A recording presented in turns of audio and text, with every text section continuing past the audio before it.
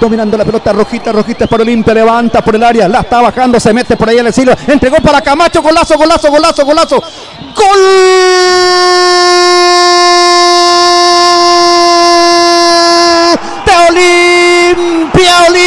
Olimpia,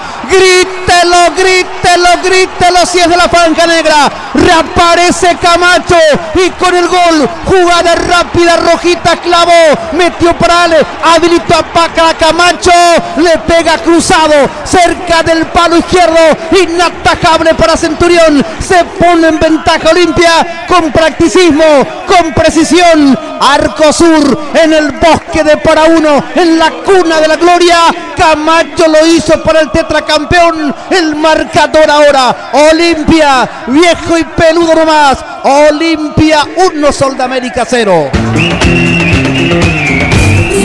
de marzo. La opinión de Jotita Bernabé. Confundidos los defensores de Sol de América. Olimpia no tener un referente de área. La responsabilidad de los hombres de los costados en esta oportunidad. Alejandro Silva ocupando la posición de 9. Aguantó muy bien la marca de Cobos.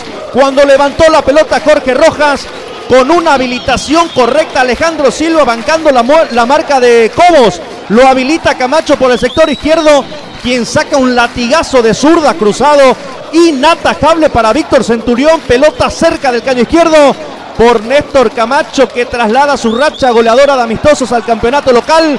Olimpia se pone en ventaja, le está ganando Sol de América por 1-0. El gol se produjo Michelin. A los 7, primera etapa. Michel Benítez. Néstor Camacho en su partido 95 con la camiseta de Olimpia en Liga, marca su gol 41 y 97 en el fútbol paraguayo.